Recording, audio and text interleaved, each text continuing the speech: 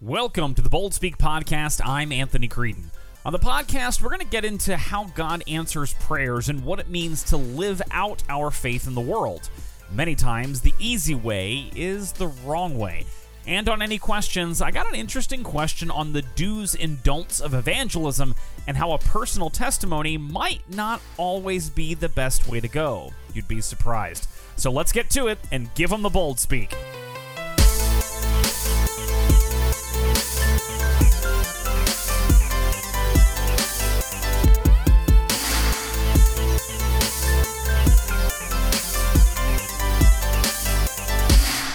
Hello again, everyone, and welcome back to the Bold Speak Podcast. So glad you can join me as we continue to go through this Condition of the Heart study and take a look at the Sermon on the Mount from the Gospel of Matthew. I'm really excited because today we're going to get into some things that I think are many times overlooked in the Sermon on the Mount because it's just these small little sections and little bits of verses that I think are many times kind of glossed over, and we're going to dig deep into those. Today is one of those days, if you've been listening to the podcast for a while, that you know there are some times where we just hit a few verses but really dig in deep and see what these verses have to say to us and how they can speak to us about what it means to live the Christian life and live in the gospel, and today is one of those days. We're only going to be dealing with 7 verses, all right? We're going to be looking at 7 through 14, and we're going to be discussing a little bit of what it means to live this Christian life and talk a little bit about God answering prayers and discuss the golden rule a little bit. So there's a lot packed in this short little section that I'm excited to get to, and I'm excited you're joining me to do that. All right, if you happen to have the study guide with you, go ahead and open that up. We're in Lesson 7. This is the second part of Lesson 7, and that's going to begin on page 29 under the header of the relationship between God and you, and that's what we're going to be looking at. If you don't know what I'm talking about or don't yet have a copy of that study guide, I would encourage you to go pick that up. That's on our website at www.theboldspeak.com.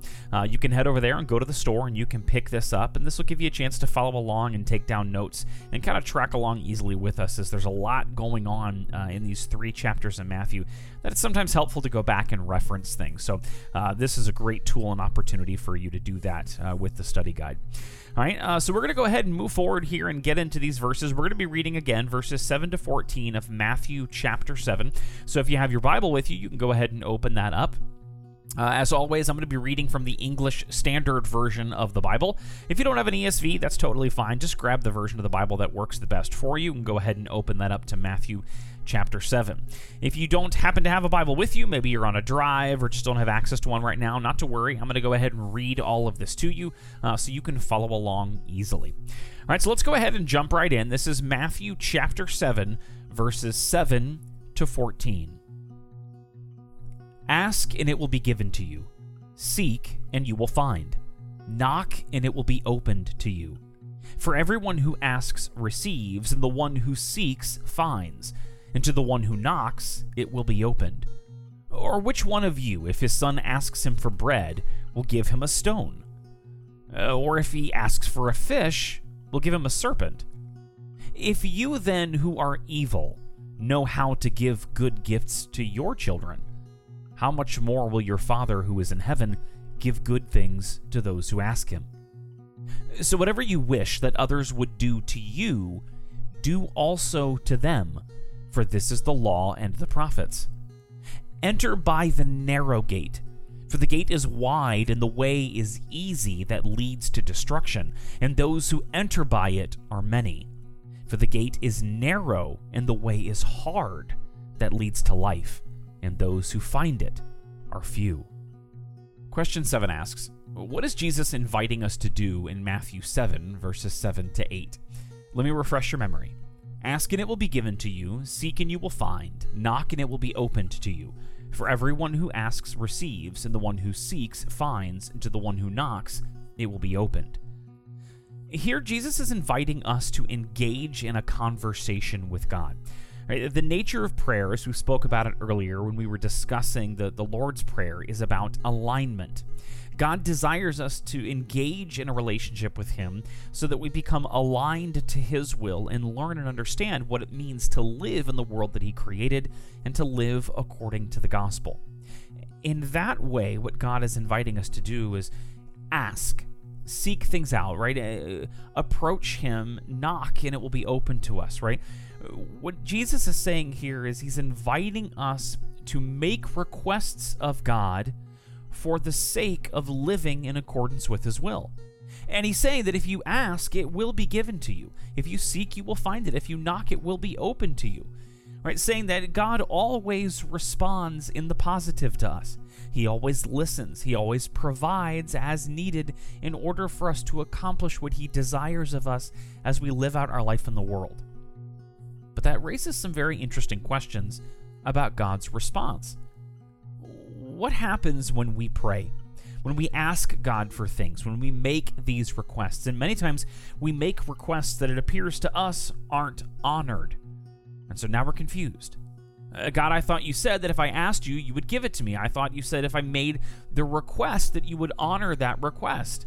Well, here I am knocking, and I don't see that anything is opened to me. Here I am seeking, and I'm not finding. So what's going on? And that's a really important question as we enter into this conversation about prayers and how God answers prayer.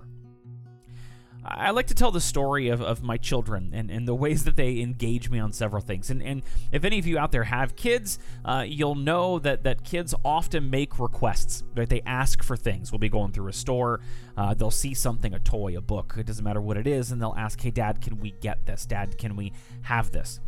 And what happens in that moment is I stop and I look at the thing that they're requesting, and I have to make some decisions. But as all parents know, there's a lot of things that you have to weigh in. It's not just about the thing. You have to consider what they're going to do with it.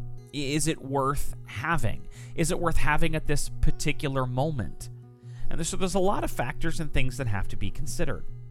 Sometimes I will say yes, absolutely, sure, go ahead and get that. If it's something I think will be beneficial to them, if we have the opportunity, availability, if I have the funds at the moment to do that, sure. There's other times I say no. And my reasons for no vary. It's different. Each time, it's different. I have to consider the context, all the different factors that weigh in. And in particular, I have to consider the child. In other words, is this best for them right now? And that is an interesting question to consider when we think about how God responds. Right? Now, this is going to move us to question 8, and then you're going to see that question 7 and question 8 kind of go together here in formulating one unified picture about how God responds to things. So let's look at question 8. How does Jesus' example in Matthew chapter 7, verses 9 to 11, help us understand how this fits into the condition of the heart theme? Now listen to what Jesus says here in verses 9 to 11. He says, "Or which one of you, if his son asks him for bread, will give him a stone? Or if he asks for a fish, will give him a serpent? If you then, who are evil, know how to give good gifts to your children, how much more will your Father who is in heaven give good things to those who ask him?" All right. Now, a couple of things to note here. We're actually going to start at the back and work our way forward so that we can see what Jesus is getting at. Notice in verse 11, he says, "If you then who are evil know how to give good gifts to your children, how much more will your Father who is in heaven give good things to those who ask him?" In other words, what Jesus is pointing out is that it's God's desire to give you good things, things that will be beneficial for you, things that will help you. Now let's work our way back. He says, "Or which one of you, if his son asks him for bread, will give him a stone?" Bread is a good thing. Bread is talking about nourishment to the body, right? Or if he asks for a fish, we'll give him a serpent. A fish is a good thing. It nourishes the body. In other words, when your child asks for something good, you wouldn't give them something bad in return that would harm them. You would give them the good thing that they need to continue to operate and live as you desire. But stop and think about this. Sometimes my children ask me for things, and I say no, because I know if I gave it to them, it would not turn out well for them. It would be a bad thing for them. So let's flip these around. What if Jesus said something like, "Well, which one of you, if his son asks him for a stone, would give it to him? Or which one of you, if your child asked for a serpent, would give it to them? I think sometimes when we're thinking about prayer and the requests that we make in prayer, we fail to acknowledge that God knows far more than we do, right? God understands far more than we do. He can see all the things. He can see the contexts around our requests. He evaluates our requests very much like we evaluate the requests of children. And as he looks at it, he says, all right, if I would give this to you, this thing you're making a request of, if I would give this to you, what would be the outcome? Maybe in your mind, it seems like it would be of benefit, but God knows better. Right? My children never ask me for something they don't think would be a benefit to them. But I can see the bigger picture and know that it may seem like a benefit to them now, but in the long run, it would be harmful. And so here's the question. Stop and think about how many times you ask for a stone. Right, a stone would be something that really isn't of use to us. We might think it's of use to us, but honestly, it really isn't. It doesn't help us to grow anywhere. It doesn't help us to move forward. It simply just sits there as something we hold precious and dear, but it really is of little to no value to us. How many times do we ask for things that we think are valuable, but honestly aren't? And so sometimes I think we ask unknowingly for stones. And God says, no, I'm not going to give you a stone. What I will give you, however, is something that will be beneficial for you. And this is where I think, Paul speaks about the Spirit interceding for us in prayer. And this is where I think the Spirit sort of takes over and says, I hear what you're asking, right? I hear what you want. What you really need, however, is not this thing, but something else. Because this something else that I want to give you is actually going to be beneficial for you. It's actually going to result in a positive outcome. And so I'm going to provide you with this thing. It might not be the thing you initially asked for, so it might look very different. But I can see and I can hear really what's at the heart of your prayer. So let's say, for instance, you pray for, God, I want $1 million. I'm making a request for $1 million. What God hears is, Father, I want the financial security and the trust to know that you are there and that I'm taken care of. And so God will provide you with the ability to trust and know that you're taken care of, rather than the money that stands as a stone. It's a false idol. It's something you think would be beneficial, that you think has value, but it actually doesn't. And so when we consider a request, think about the stones that we ask for, right? Those things that don't have value, but we think they do. And so God says, no, because I'm not going to give you something that has no value. I'm going to give you something that is beneficial and valuable in the long run. And I know that. All right, now think about the serpents that we sometimes ask for.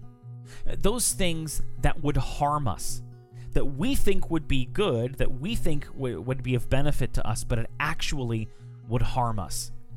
Which one of you, if your child, all right, asked for a loaded gun, would give it to them, right?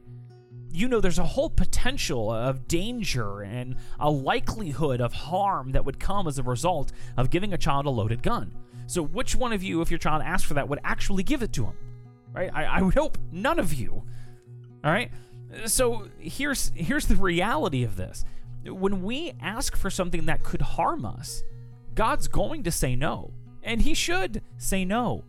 Because God sees the bigger picture, right? He sees it all in its context. And so when he answers and says no, he answers again to our benefit. Why do you want this thing? What's really at the heart of this request? And God will honor the request as he sees fit to your benefit.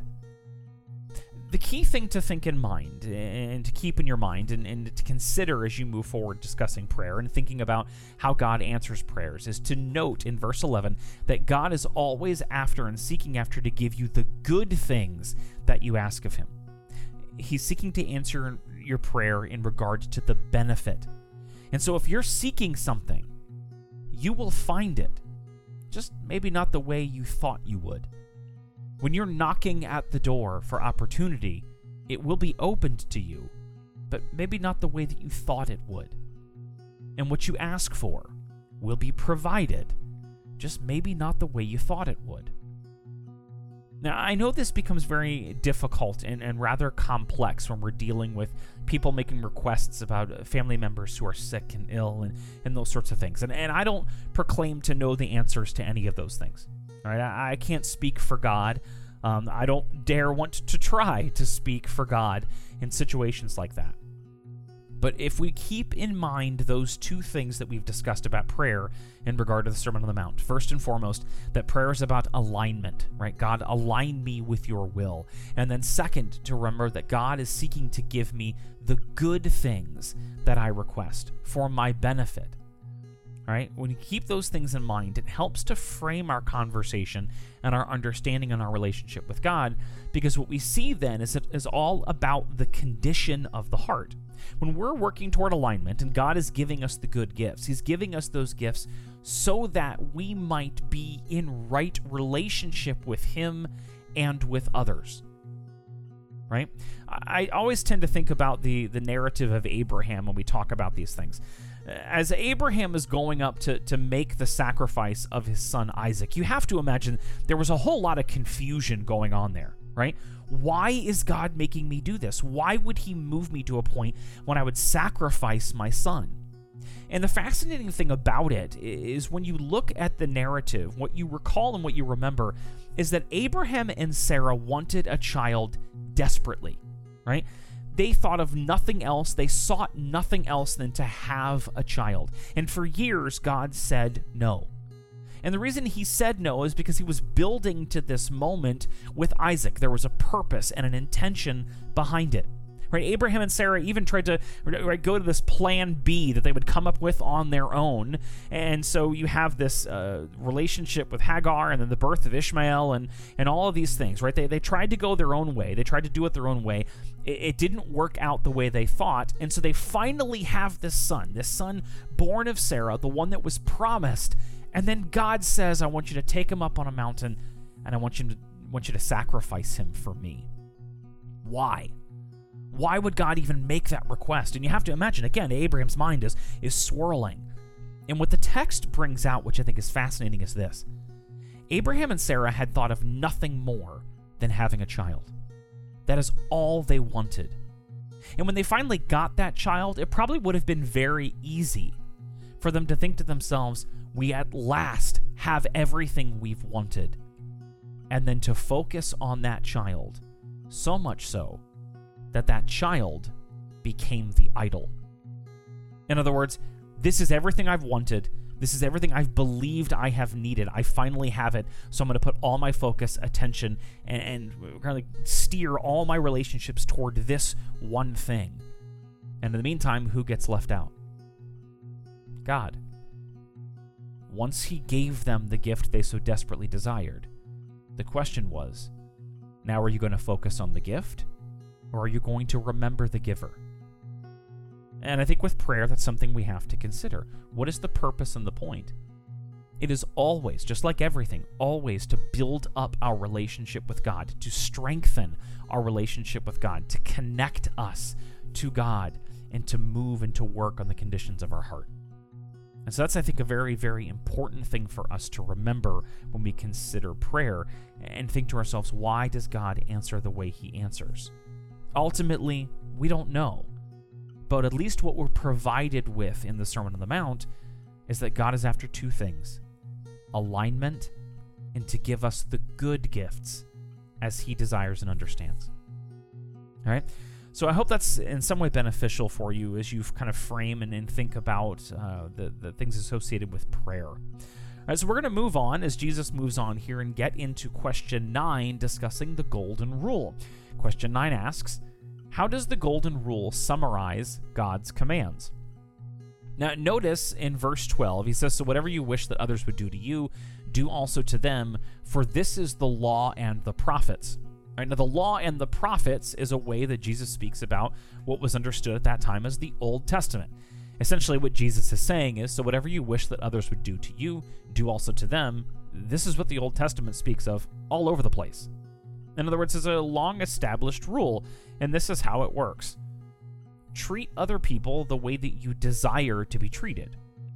Right? And if you listened to the podcast last week, I discussed this a little bit in The Wire as we were talking about the ways that we treat each other and clarifying that the golden rule is saying to treat other people the way that you want to be treated, not the way that you've been treated. So if someone treats you poorly, it's not your right to treat them poorly because, well, you do to them what they did to you. That's not what this is saying, right? This is saying that you should do to others as you desire them to do to you. That is to say that Jesus is asking you to consider for a moment how you want to be treated. Do you want to be taken care of? Do you want to be loved? Do you want to be supported? When you make mistakes, do you want to be treated with mercy and grace, with gentleness and kindness, with love? Do you want to receive forgiveness in association with repentance?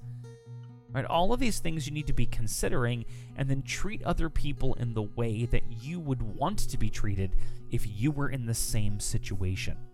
And that's what Jesus is asking us to do. Think about sin from the perspective of the sinner. So if someone sins against you, stop and think about it from their perspective. How would you like to be treated if you were in their shoes? That ability to empathize, to think about it from their perspective, is quite powerful, and also is a great way to guide your reaction and action toward that person or that thing. All right, so that's the basic summary of the golden rule. God's commands are all summed up in a recognition that these commands are given as a means by which to help us all remember and understand how it is that we're called to treat each other and how we ourselves desire to be treated. All right, let's move on to question 10. What is Jesus presenting to the disciples and us as his church with the analogy of the gates? Now, you'll see there in your study guide that I've broken that down for you into two gates, right? The wide gate and the narrow gate. Let's consider what each gate is as Jesus is explaining it. In verse 13, as he's speaking about the gates, he says, "Enter by the narrow gate." So you can tell, obviously, right up front, Jesus is favoring the narrow gate. But he explains the wide gate a little bit. "For the gate is wide and the way is easy that leads to destruction, and those who enter by it are many." The wide gate is the easy gate. It's the gate that you are trying to get through by your own means and methods, or the ways that are most convenient to you. This is the gate that people attempt to enter by their own means and methods. I want to do things my way. I don't want to really have a relationship with God. I don't want to feel a responsibility to God. I don't want to do things his way. I want to do it my way because that's easier. I don't have to invest myself in a relationship with him. I don't really have to invest myself in a relationship with anyone. I just want to do it my way. And that's easy. But Jesus explains to us that it's an easy way that leads to destruction. The easy way isn't always the right way. We have to make sure that we're understanding what we mean when we think about the easy way. What's easy for us and why is it easy for us? I think many times things aren't easy because it doesn't take a lot of effort or consideration on our part. We just get to do whatever we want to do. And so Jesus is saying this easy way, that gate is wide because, well, it's just convenient. Most people are going to want to default to the easy way, the convenient way. But Jesus explains to us that what we should be pursuing is the narrow gate. Now, the narrow gate is hard that leads to life. It's difficult.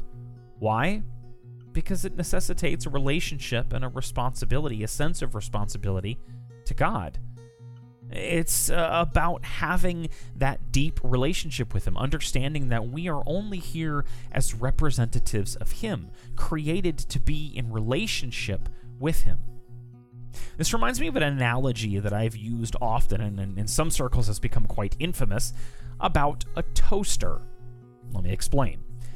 Let's say that I brought a toaster home, not knowing that it was a toaster. It was just a machine, a contraption that I brought and set down on a table, and there's a couple of things that I notice about it. On the top, there are 2 slots, so it appears that I insert something into those slots.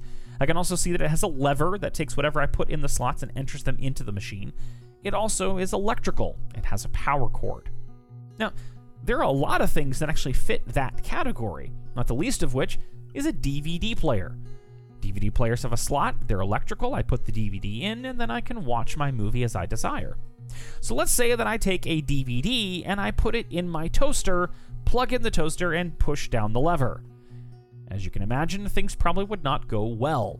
The DVD would melt, maybe spark, the toaster would be ruined, the DVD would be ruined, and I would have quite a mess on my hands. Now, considering that toaster, let's think about what the easy way was.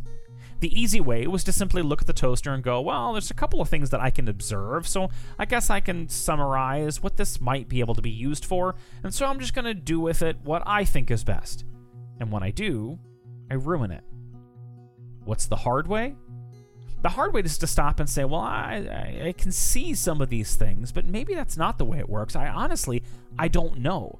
And to find out, I should probably do a couple of things. I should maybe research. I should look into it closer. I should probably consult the manual that tells me what this is and what its purpose is and how it operates on the basis of the design and intention of the ones who made it. The same works with God. How many times do we look around us and we see the world and observe things or experience things, and we just want to kind of go our own way on the basis of what we can observe? I know these things feel good. I know that I desire and like to do these things, and so we just approach things as the way that we want to do them because it's easy, it's convenient, and it brings about what I perceive to be the most pleasure. But inevitably, it breaks a lot. It breaks relationships. It breaks opportunities, and most importantly, it breaks many times our relationship with God. But if I stopped and did it the hard way, if I looked at the world around me and those experiences and worked hard to frame them in an understanding of how God has made things to operate and in my relationship to God Himself, then I have a better understanding of how things work. And so now I can live as a representative of God and according to His will and do things in a way that is right, but not easy. It's difficult. It is difficult to stay in relationship with God. It's difficult to make reading the Bible a priority. It's difficult sometimes to make going to worship a priority. I get it. I understand it. I felt that myself. And you strive and you work hard to try to make sure that the relationship that you have with God is on solid ground. You work hard to understand how it is that you should live out this gospel and Christian life. And so that's what God is asking us to do. Pursue it by the narrow gate. It is hard. It is difficult. Absolutely it is. And no one is going to tell you any different. But it's good. And it leads to life. And so we struggle and we strive and pursue that relationship with God. All right, so that's the wide gate and the narrow gate. Now, as we're closing out this particular section and lesson of Lesson 7, you'll see down there, if you have the study guide, the for your consideration question. And this is really just asking you to put in your own words some of the ideas, especially about judgment and some of the other things that we've discussed. Put into your own words kind of how you feel about that and how you think we're doing on that. It's just a good opportunity for reflection that I think can be very beneficial as we consider how it is we go about living this Christian life. All right, so again, I really hope this has been beneficial and helping us to frame some of these more difficult areas of Christian living, and especially with the ideas of prayer and how God answers prayer. All right, now when it comes to things that are difficult and sometimes challenging, I know one of the things that many Christians struggle with is the idea of evangelism. And how is it that you go about that? When you're speaking to people, what are some of the things that can be beneficial and helpful as you speak about your faith in Jesus Christ? And what are some things that aren't so helpful? I recently had an experience where I engaged in a conversation with a woman and had some other people around, and she was doing some, I think, best-intentioned evangelism, but also did some things very poorly, and it actually did not turn out so well for that conversation. Following the conversation, some of my friends asked me, why did she say that? Why did she do that? And I thought that's an excellent question to engage on this edition of Any Questions. Okay, class. Any questions?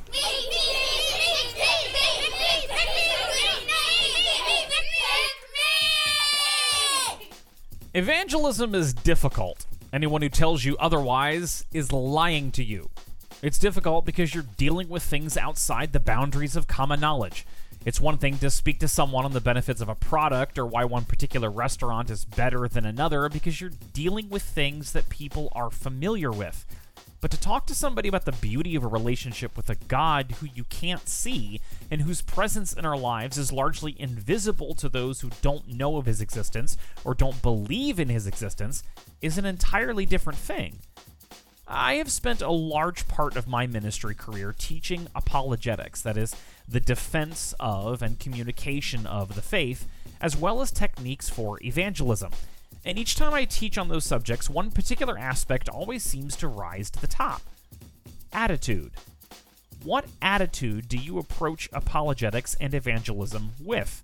Because the right attitude with the wrong words can be overcome, but the right words with the wrong attitude can be disastrous.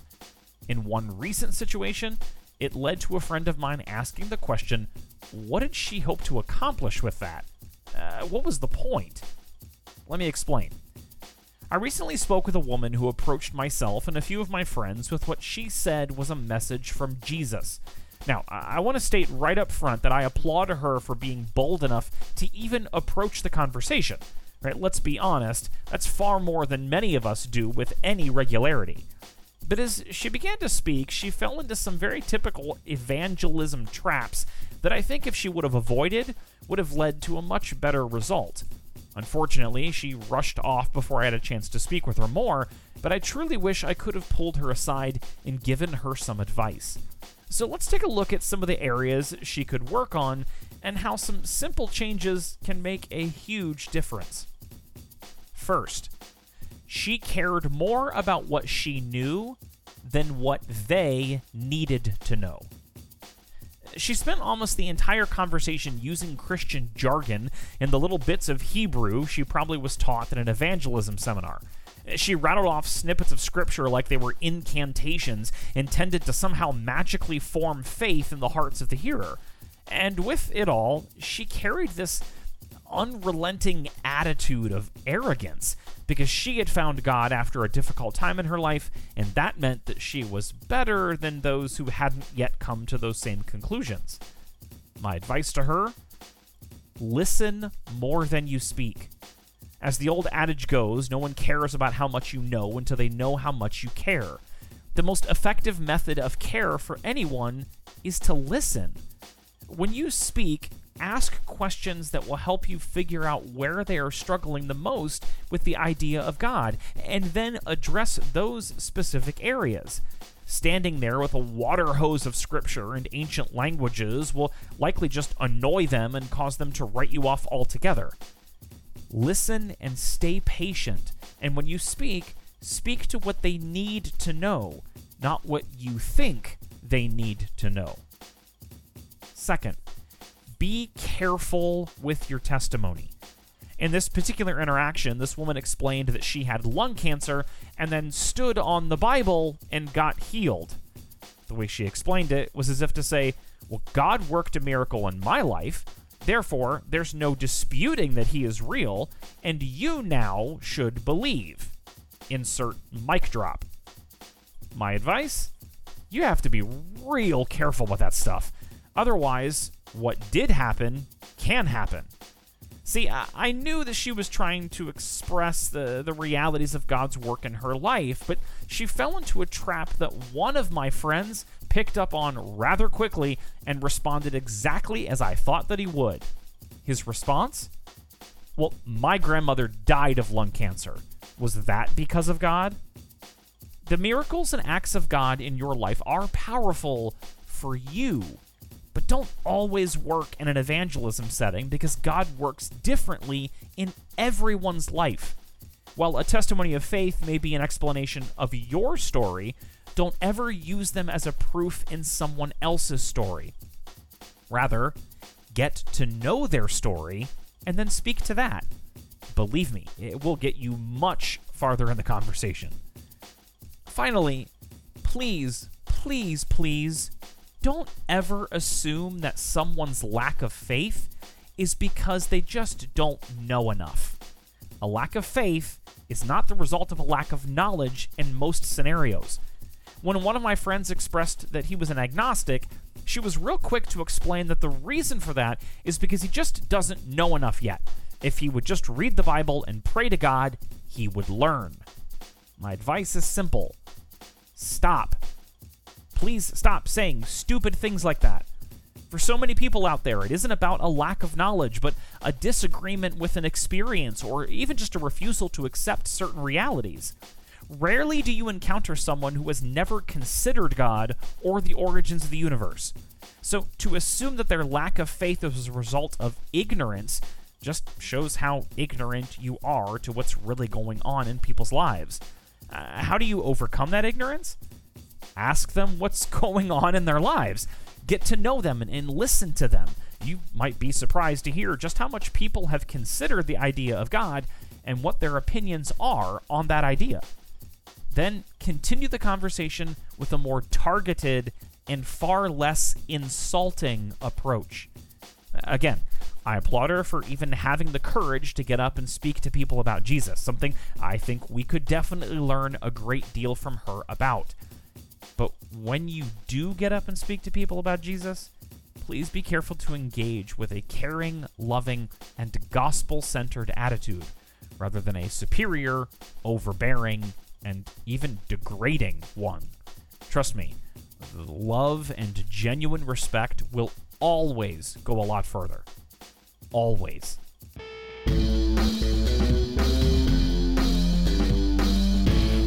That's going to do it for this episode of the Bold Speak Podcast. Thanks again for joining me. As always, make sure you stay connected to us on social media, Facebook, Twitter, and Instagram, all at /TheBoldSpeak. Connect on our website at www.theboldSpeak.com, and make sure you subscribe to this channel and all our other media channels to make sure you get the latest news, information, and updates as we release them. Until next time, everyone, I am Anthony Creedon, and that is The Bold Speak.